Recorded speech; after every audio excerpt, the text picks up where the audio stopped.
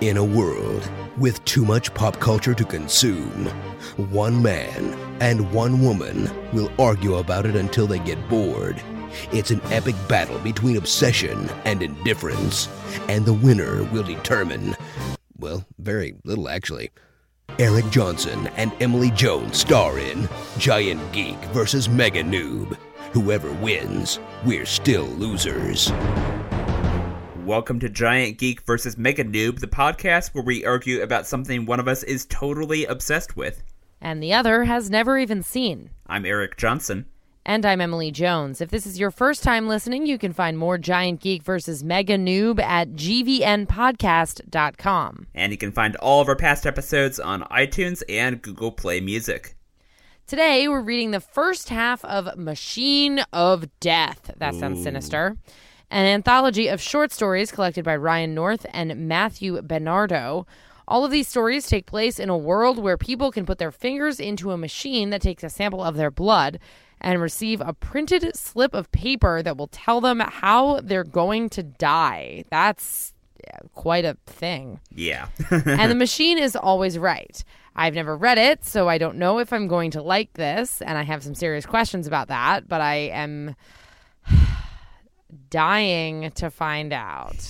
Waka waka. As long-term listeners of the show know, we rate the intros for one another. So since I'm the geek here, I wrote that intro for Emily. He forced me to say that. And I was hoping that she wouldn't have the time to proofread and check what she was going to say before we started rolling. So yay, I win. This book is it's a little weird. I'm not gonna lie. This is a weird book. It sounds a little weird. Yeah, so we're going to be reading just the first half of it for the sake of this podcast, and so that means the preface up through, and like you said, it's an anthology, short stories, so it's the preface up through the short story, exhaustion from having sex with a minor. That's so upsetting. Yeah. I don't want to read about that death. Well, sorry, we're reading it. I mean, that's kind of the point of the show. Okay, but you realize that by choosing to end on that particular story, like you're setting this up to be like super creepy and unacceptable. Yeah, I know. Oh well. Okay. Fun times. That's the halfway point. Anyway, it's a book, so go to your local bookstore or Amazon or just buy it on Kindle. It's much easier to find, I think, than your average TV show when we're trying to tell people where to stream those. So however you prefer to read. I think you and I both are reading this on maybe. Kindle. Those are a thing. Oh yeah, libraries. All right, so go read the first half of this, preface through that story that I mentioned, and then come join us after the break. And of course, remember, we're going to spoil all of those stories, or probably, well, many of them. I don't know how many there are. I mean, the Machine of Death is just one big spoiler. It's just, spoiler alert. That is really, really true. So, I mean, maybe if you're into this collection of stories, you're into having things spoiled for you. Yeah. Well, so anyway, go find out for yourself if you're into it, then come back and join us for the discussion.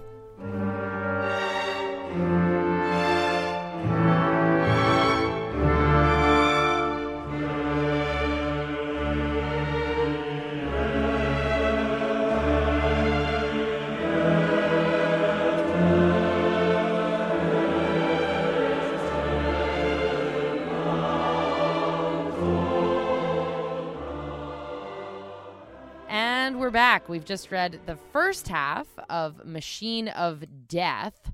And before we get to what I thought of it, Eric, why did you choose this for our podcast?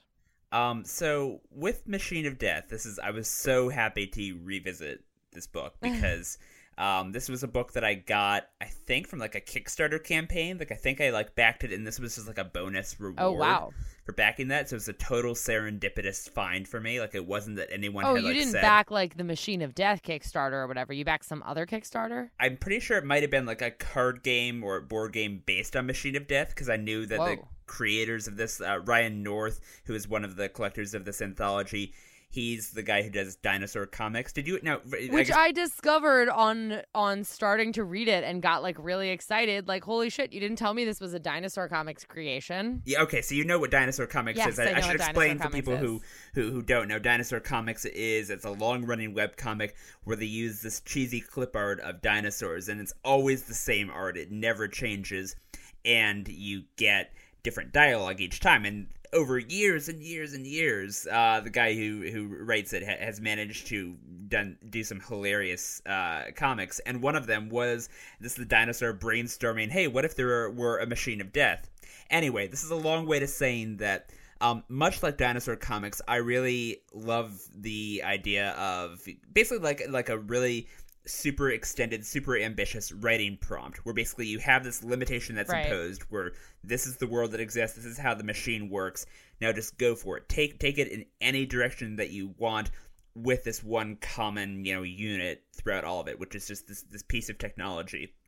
And so I love the fact that rather than this being, an overarching story about how the machine was made and having one author's voice, that we get so many different perspectives. I think this is one of those books that just like, with that constraint in mind, it benefits so much from being an anthology. And I think, I just really enjoy the creativity just throughout all of it. Yeah, no, I would agree that the fact that it's an anthology is really, really strong, because like, I can't tell you how many times I wrote down in the course of reading this, like, oh shit, yeah, humanity would totally take this in that direction. Yeah. But it was in so many different directions that it was the kind of thing that like would take a bunch of different authors to think about, like, oh my God, teenagers would absolutely like make a internal high school hierarchy out of like how exciting your death was. I wrote that down too. How the cool kids were the burners, drowners, crashers, live wires, and fallers, whereas the dorks were sickness and old age. Right, basically, and basically all your, I think it even said like random accidentals was like a phrase. Yeah, or like. Just the idea of like, there were a couple different ones that mentioned, that it became a political issue. You know, in one there was one where it just sort of mentioned in passing that like all politicians like have to reveal theirs now. And then in the very last one that I was so apprehensive about, the exhaustion from having sex with a minor, although it ended up not being as bad as I thought.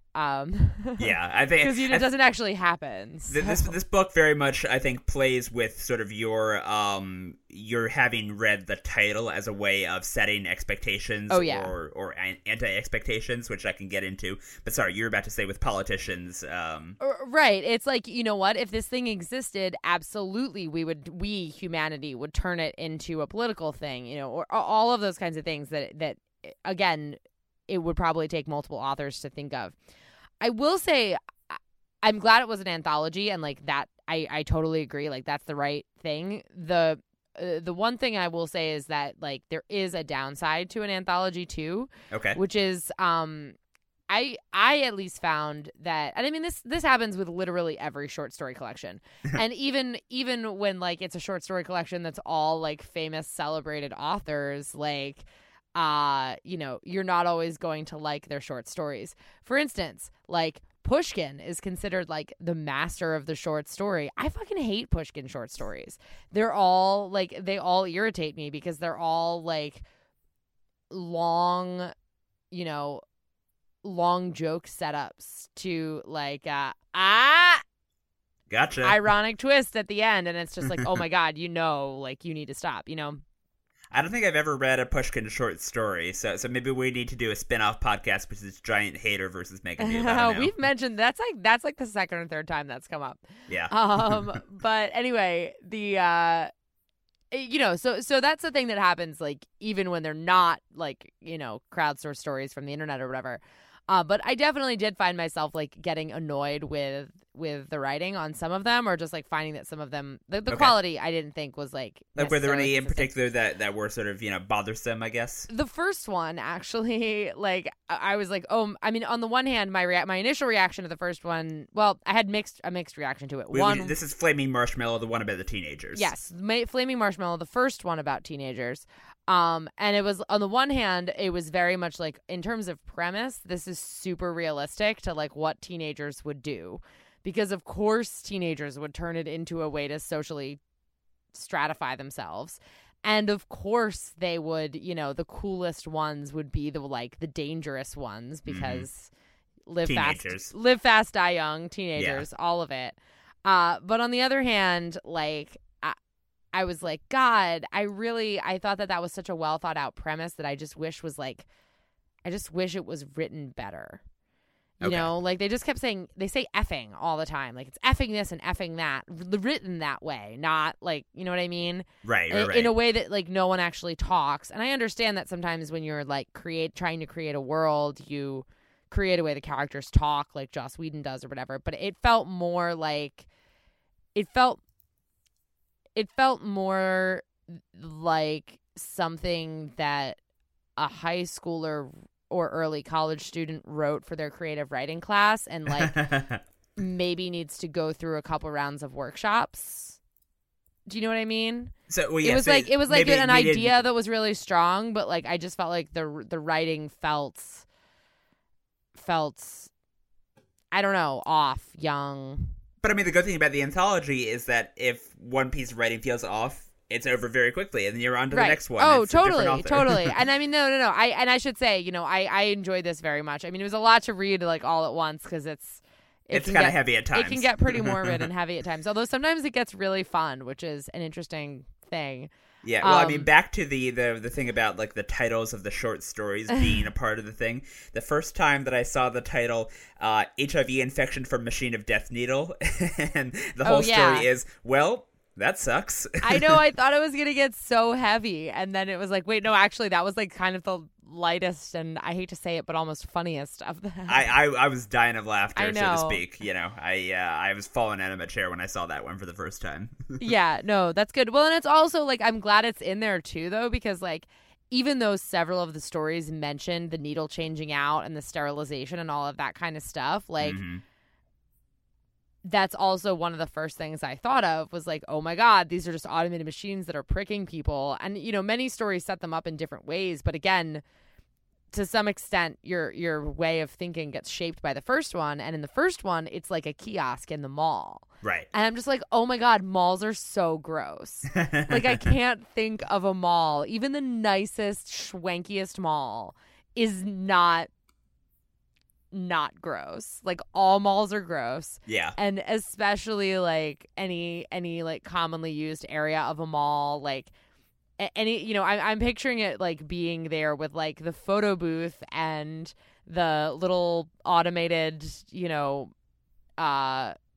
little plane ride that right. takes it on and everything. Put that, a quarter in. Right, that like my mother wouldn't let me go on as a child because she thought they were so gross and unsanitary. And it's just like, oh my God, I can't believe people are like pricking their fingers with an automated thing that I'm picturing like a photo booth in the mall. As someone who went to a lot of arcades back when video game arcades were a thing. Ew, so sticky. Those are so gross. Like I remember, like, you know, my mom would always be ready with like the hand wipes. Like, you know, okay, you need three wet wipes after this because that is disgusting. You know? Yeah, no. Another place that I mean, not universally. Like if somebody's birthday party was there, I was allowed to go, but the not being allowed in arcades was definitely not restricted to the anti-video game bent that we've already established in my house.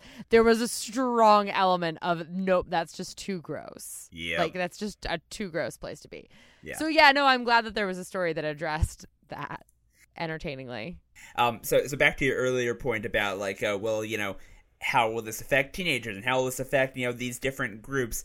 Like, that's another thing that I am really into, especially on rereading this. I was taking just a lot of notes about like, okay, here's how insurance was affected by it. Here's how religion was affected by it. Here's how, you know, suicide help groups were affected by it, you know. In one of the stories, there's like this really chilling line where it's like, you know, these people aren't going to attempt suicide. They're going to die of suicide. I'm just like, oh shit. Like that's such a horrible, like, way of such a horrible sense of certainty, you know, or you know, there's I think there's a story that in the first half here in the story Firing Squad where the guy says like, oh, I have emphysema, I don't have it now, but I'm going to have it in the future. That's what, because I know that's what I'm going to die from. Right, but that's so much less bad than like at some point something, you know. And another story, I don't remember which one, mentioned that looming dread of knowing you're going to die of suicide, but being like, not knowing like at what point or what the thing or combination of things is going to be that like weighs on your life so heavily that you're like, I can't take it anymore. Yeah. And that also, like, some of the ones that touched on suicide also got at something that a lot of them got into that I found really, really interesting in a thought experimenty kind of way, which is like the extent to which some of them were sort of self-fulfilling prophecies. Exactly. You know, which is always a fascinating thing to look at, the idea of the self-fulfilling prophecy. Where you're told that you're going to, you know, die in a skydiving accident. So does that make you more or less, you know, interested in skydiving? Do you, you know, or I know what it is. There's this one where I think it's in the Piano short story, maybe.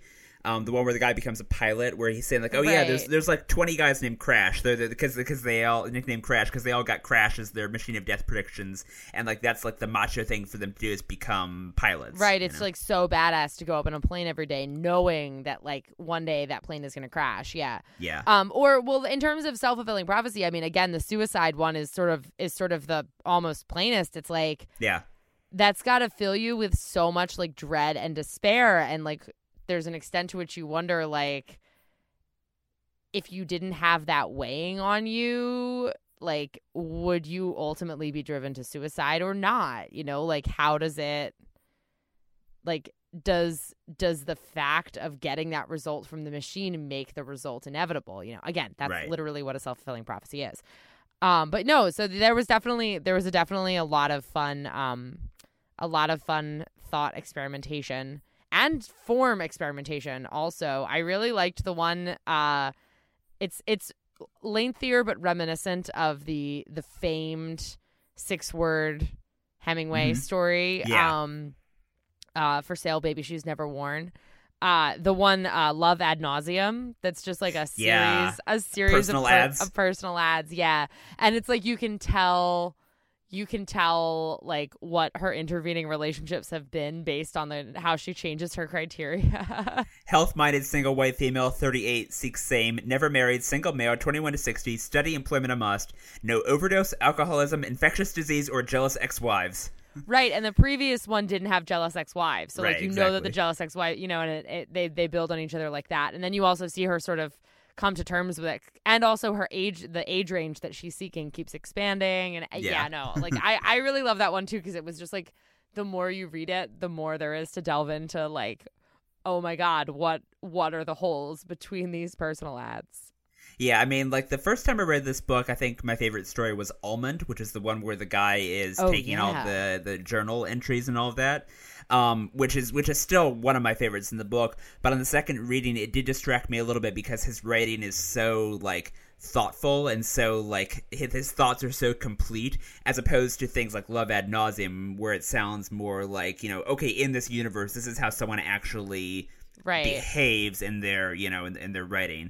So you know, not to say though that Almond is not great, because it is great. It's I enjoyed that one, and actually found myself wondering, and I guess I can see why it wasn't first, because they didn't want to put them in chronological order, it seems like.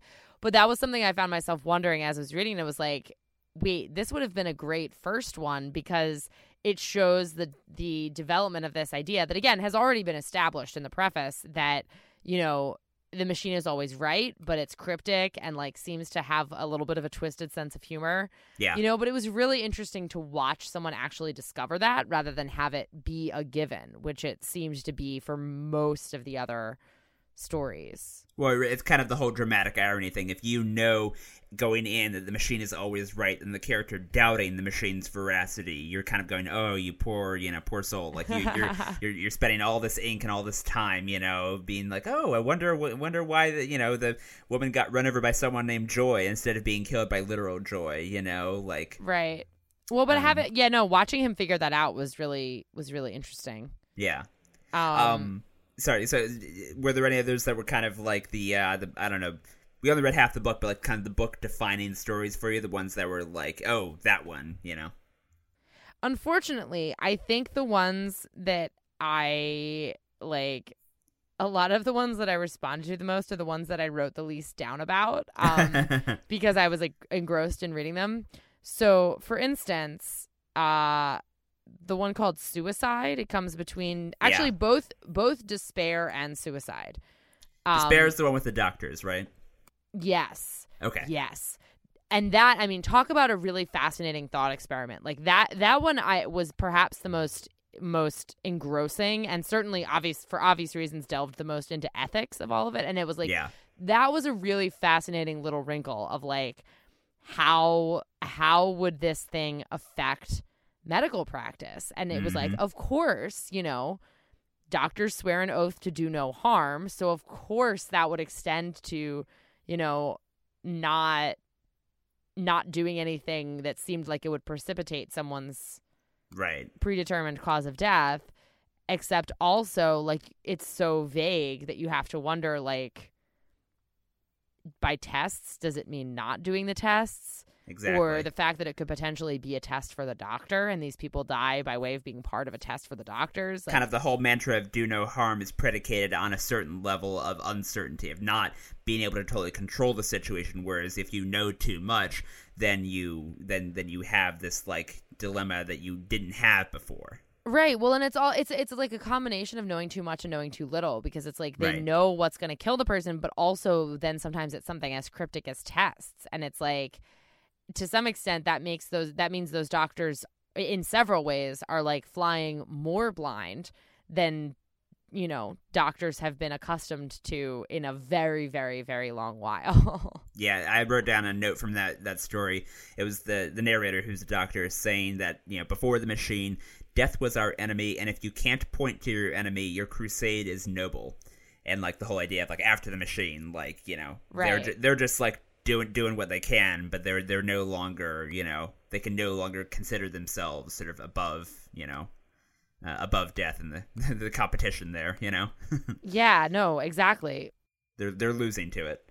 Exactly. Although it does create, like, I also found myself wondering, especially in the ones that featured cancer prominently, like, so many people, like, successfully beat cancer only to relapse and die of cancer later, die of it sometimes the third or fourth time that it comes back, which then raises the question for me, though, of like, and none of the stories that we read really got into it. I think it mostly just got me thinking about it. It's like, if you had this thing and it told you that you were going to die of cancer, does that mean when you get a cancer diagnosis, and I mean, we saw some people, still fight their cancer diagnoses, so obviously this isn't the case, but for everyone, but you could see that making someone go like, oh, well, I just got cancer and the machine told me I was going to die of cancer, so like, I guess this is my death sentence. And it's like, well, not necessarily though. Like, the first time you're diagnosed with breast cancer in your 40s, doesn't mean that you're going to die of it right then, and doesn't mean that it's not worth fighting it, because like, I mean, obviously it's hell while you're fighting it, but then you could recover and you could live another 5, 10, whoever knows how many years. I mean, you don't even know if it's going to be breast cancer. Like, that is getting at one of the most interesting sentences, I think, in all of the stories that we read. It's in this story. I think it's in Exploded, the one that's kind of about the invention of the machine and, how it actually got developed and released into the world. And it's talking about how you can prolong most of the machine's predictions. It says none of the deaths it predicts are avoidable, but almost all of them are postponable. Almost.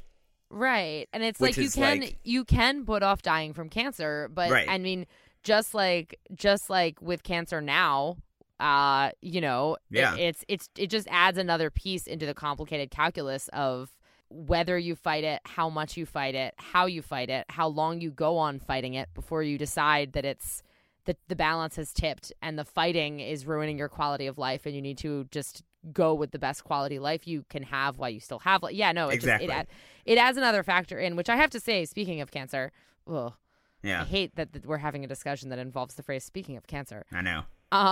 But the second one that was called Cancer, I found myself really frustrated with. The one with the dad and who's going to the Yeah, because it was like, and especially like the way it started out, I was hoping that it would delve into some of those questions that I was just talking about, and like into how the death machine prediction factors into that already extremely complicated and fraught calculus of like everything that I just mentioned about that this dealing is not with necessarily the end from the first diagnosis and all that. Well, right, exactly, and again, as I just said, when you decide that the treatment is no longer worth it and is making it worse than the cancer, all of that kind of stuff. Yeah. And with the exception of like a few references here and there, especially from like the healers and stuff, and that was another case where I was like, oh my God, of course humanity would totally respond to this also with like a charismatic, potentially charlatan preacher dude. Totally. Yeah. Well, so there's that guy who's sort of the charlatan, like the right, and then there's like speaker, the healer kid, the faith healer, and you know that the faith healers are like a real thing, right? Oh, of course I know that. Yes. Yeah, like the specific thing that they're. Both of those types of people are real things. Right, no. But, like, the specific thing they're describing about, like, oh, he reaches inside you and he feels what's wrong and he pulls it out, like, that's, like, an actual type of, like, predatory sleight of hand. Oh, yeah. That's, like...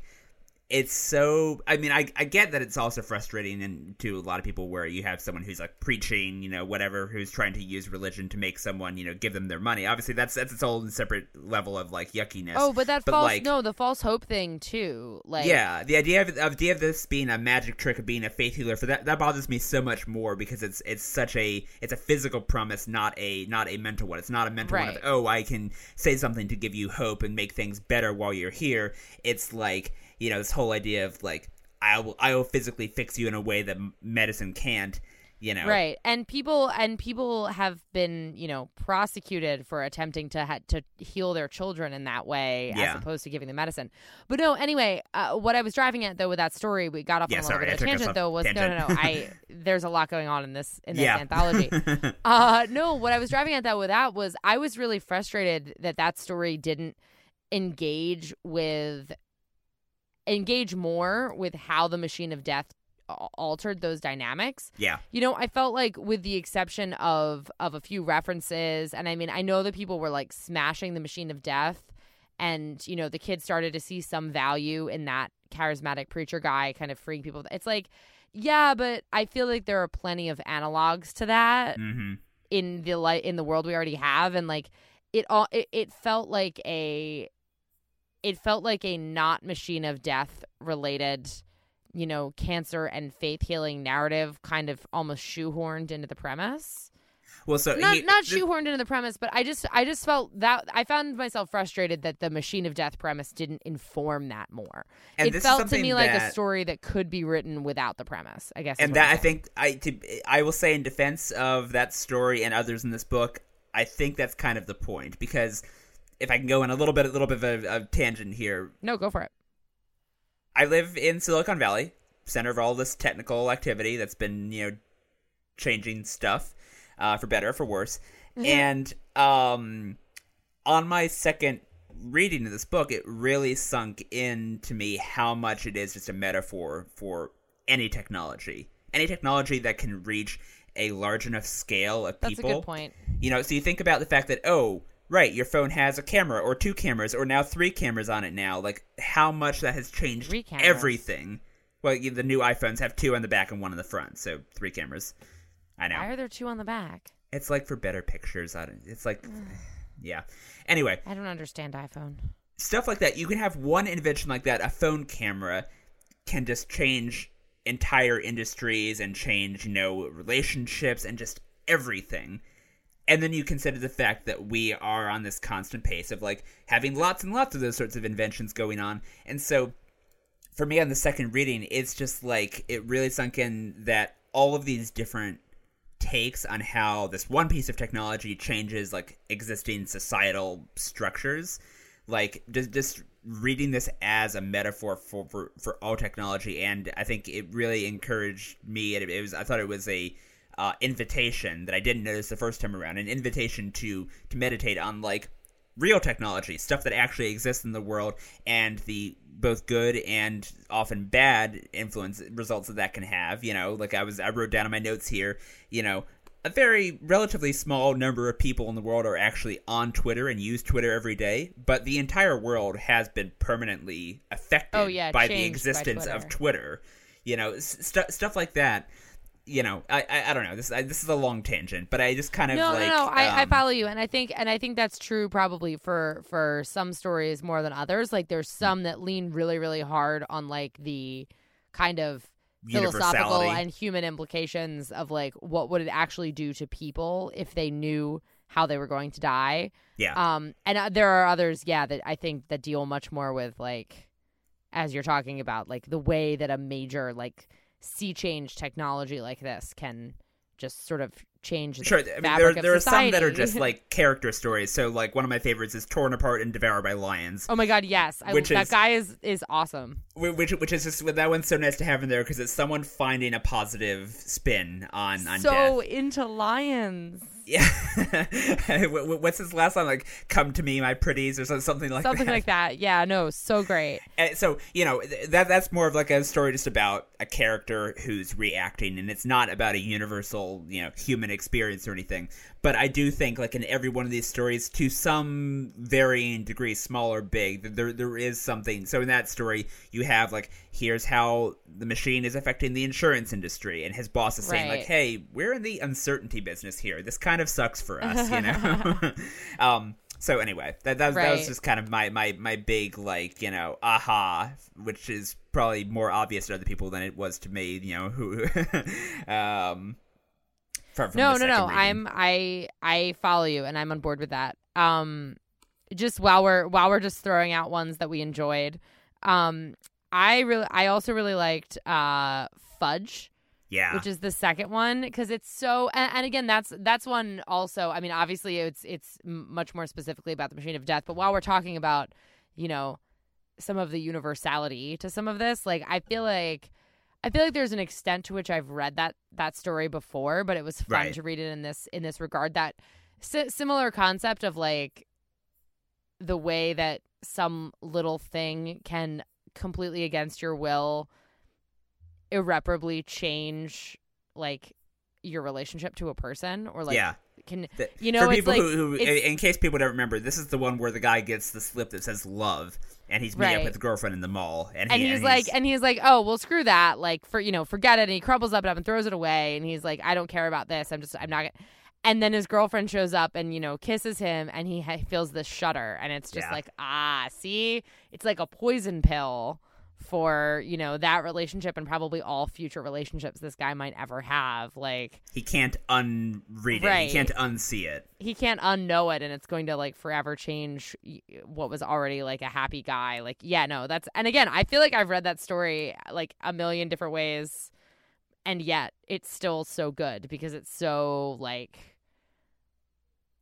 I don't know, it's such a human interaction thing. Also, okay, I'm gonna need your help on this one because literally all I have written down is, ooh, that's good. The one that's called Suicide. Okay, so that's the one Between with Despair and Almond. so that's the one where the kid buys the gun intending to kill himself. He goes to the Oh. mall, machine of death, and the dies girl by gets somebody else's suicide. via Exactly. explosion. Right, because he's trying to change the. He's trying to prove the machine wrong by killing someone who wasn't fated to die by gunshot.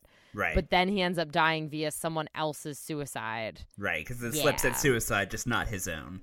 Right. And that one also has a lot of great kind of little world building details, like this one that I wrote down, which is, there was always a bar within walking distance of these places without fail, or a liquor store. They were like remoras, feeding from the belly of the death machine wherever it sprang up. Just kind of this whole idea of like, Yes. oh right, I mean, we've been saying this a couple times, but like, things like that seem so obvious once you've read them. Of like, of course, people Yeah, are you getting need a drink completely after hammered, that. but like, it really takes a lot of thought to really get to the point of imagining the world where Right. like, of course the number of bars would go up tenfold, if this machine existed. So Right. anyway. And that was something I liked also about Not Waving But Drowning, which was really just sort Yeah. of beautiful and weird and interesting. And it was a lot more like super explicit world building in that one. Like, she just very much like laid out. I don't even know if it ever said it was a she. I just tend to assume that first person narrators are female. I think it was. I think But anyway, like, she just really she mostly just kind of described the world a lot, though it's not like it was particularly subtle world building, but it was something that like clearly like so much thought had gone into it. And again, so many things. I think that was the one that talked about politicians now just like all reveal their results, and it talked about like the different dynamics in like here celebrity gossip. I found it. Famous people's tickets always get out. Someone they told will tell the tabloid pages. I've heard they pay a lot of money for famous tickets. Politicians have to disclose it. One guy who was running for governor in Tennessee faked his. His really said shot by a hooker, and he got it to read stroke. Exactly.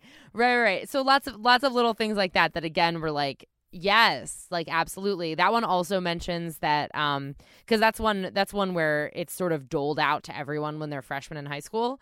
And it mentions that like for a while there, all the kids were getting drunk and high beforehand, and so then now the school like does a sobriety test, and it's again, of course, freshmen in high school, knowing that this big thing was coming, would totally like get high that day before school. That one also and another like a great sentence, but also a really good point that one made was, she said, it's hard to decide what you want to do with your life until you know how it's going to end. Talking about like how like no one in her world like really can or tries to answer like what do you want to be when you grow up until they're freshmen in high school and they get their answer of how they're going to die. Like that's so fascinating. And supporting my my whole general metaphor for the technology thing, that's the same story where it says, my grandpa has never taken the test. He says it's wrong to know and that the whole human race is going to descend into mediocrity because of it. He talks like that a lot, which is just like you could transpose that into anyone's grandpa in any time period. We got trouble. Right here in River City. Call back. And it rhymes with, I don't know. I give up. Good Something about Machine of Death. Yeah. Capital T, and that rhymes with D, and it stands for death. Whatever. I'm going to give up now. But no, again, that is such a timeless argument. But yeah, that one also had lots of little casual references to like back when people used to drive cars with gas. Right. And that kind of thing. And also that one is the most explicitly set in our own world because you know that the poem that the Machine of Death's prediction is coming from, the Not Waving but Drowning, that's a real poem, and she's talking about a real author who really did die of a brain tumor in the 70s. Right. And it's also like set at some point in our future because she mentions that the author is, well, I guess she says the author is older than her parents, which doesn't actually have to be that far in the future. The poem was kind of famous, but pretty older than my parents. So that means the parents would be born sometime after the 70s. So it could be. Right, which is not that far in the future for somebody born in or it actually could be now for somebody in the future, for somebody born in or around the 70s to have a child who's a freshman. Anyway. Yeah. That was a lot of math. Yeah. That's a good one. I mean, I enjoyed that one a lot. And I liked that it was like, it was nice. It was after so many that had like death phrases that you would think of, it was nice to have that poetic one. Definitely. There's another one that I won't spoil, but that's later on in the second half of the book, which I think is beautiful and touching and unexpected in a very similar way. Maybe without quite as much world building, but still, there's more of those. Interesting. Good to know. One of my favorites in the overall book, even though not part of the half we read. Right. Shall we talk about exhausted from having sex with a minor? Yeah, I actually liked that one a fair amount. Yeah. Especially the like little sort of twist at the end that like he's still a minor himself. Yeah. Or I think he just turned 18 or something like that. I think it said well, either way, like because he's like a politician and he's running for prime minister, so you're picturing like a middle-aged dude, and then it turns out he's like, oh, well, you're going to be the youngest prime minister in history, and then it's like, he was elected to parliament when he was 14, and it's like, well, wait a second, like, yeah. at your current age, that might not even be a crime when you die of it, because like if you're still a minor, like, yeah.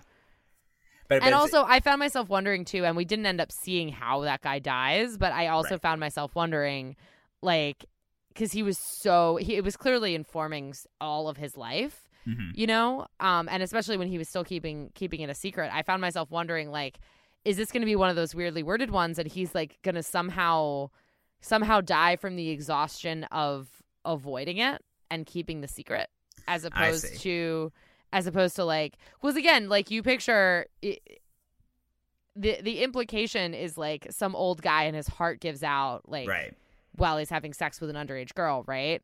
And so he was so paranoid about avoiding it that like, again, I was in that wondering if it was going to be like a sort of ironic twist that it was the exhaustion of avoiding that as opposed to. And that's kind of, I think, one of the big things about this book is that through the titles of the stories and then from just you knowing the premise, I mean, it really gets into your head. It makes you second guess everything, you know? So like one of the ones that I enjoy, although I kind of saw the twist, so to speak, coming, was Starvation. Like that one where, you know, we're going through this excruciating long story about this guy ending, and the twist there being that, you know, he survives, so therefore he's going to have to starve all over again.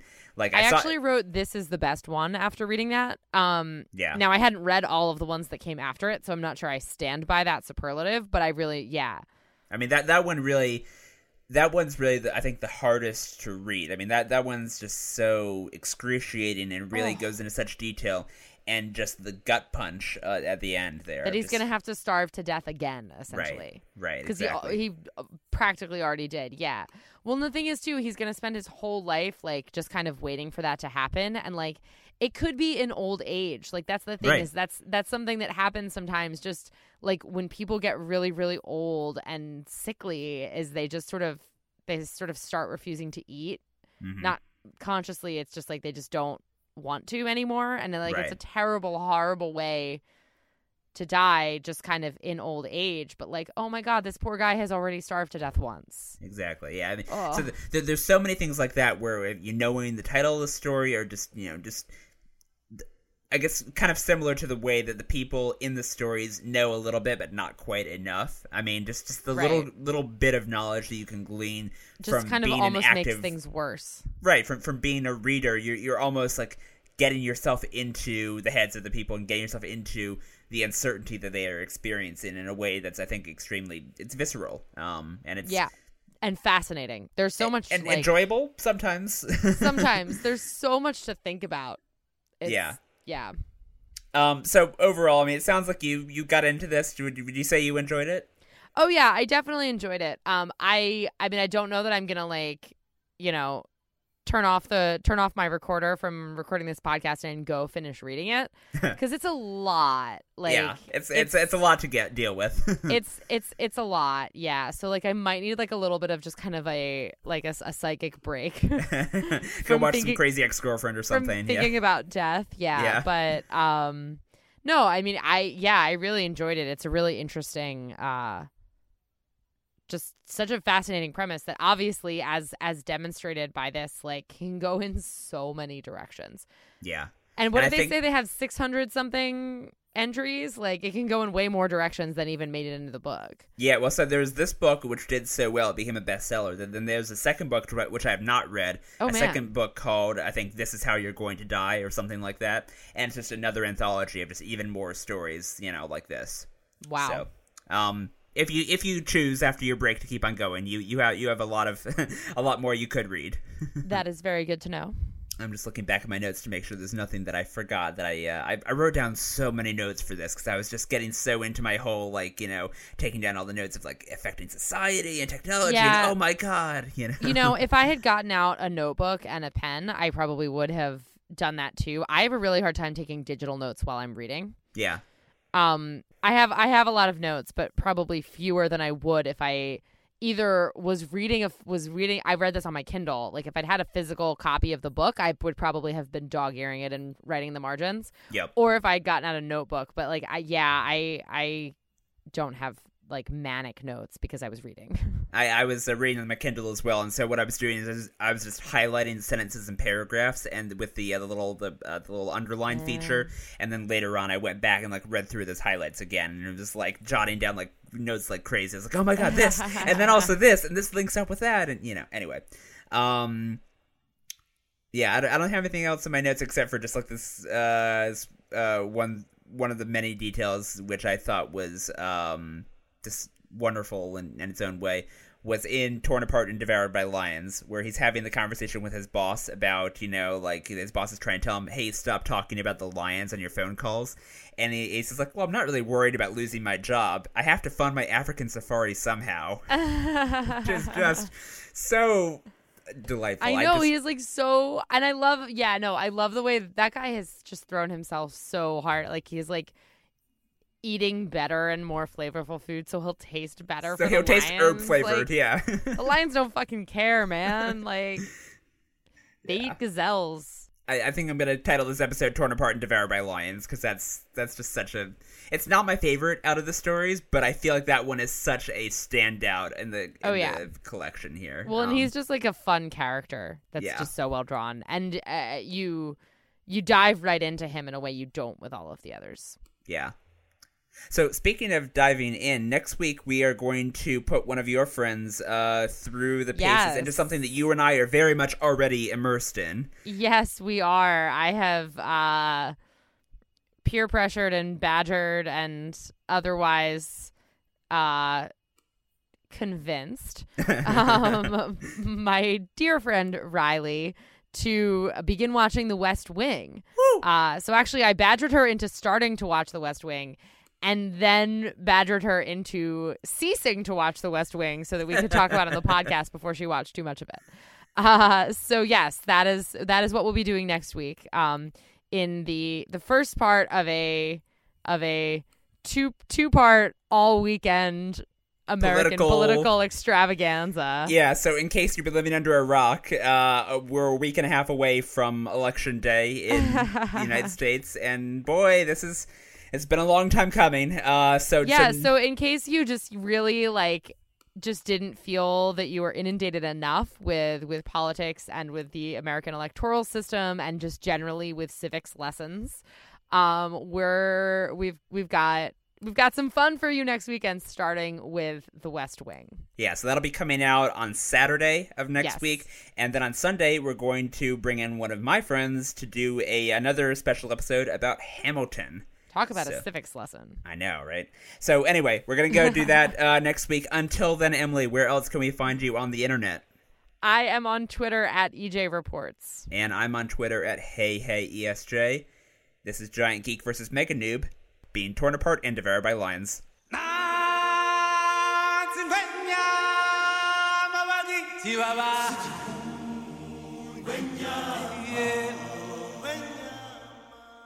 This has been Giant Geek vs. Mega Noob. For more, visit gvnpodcast.com.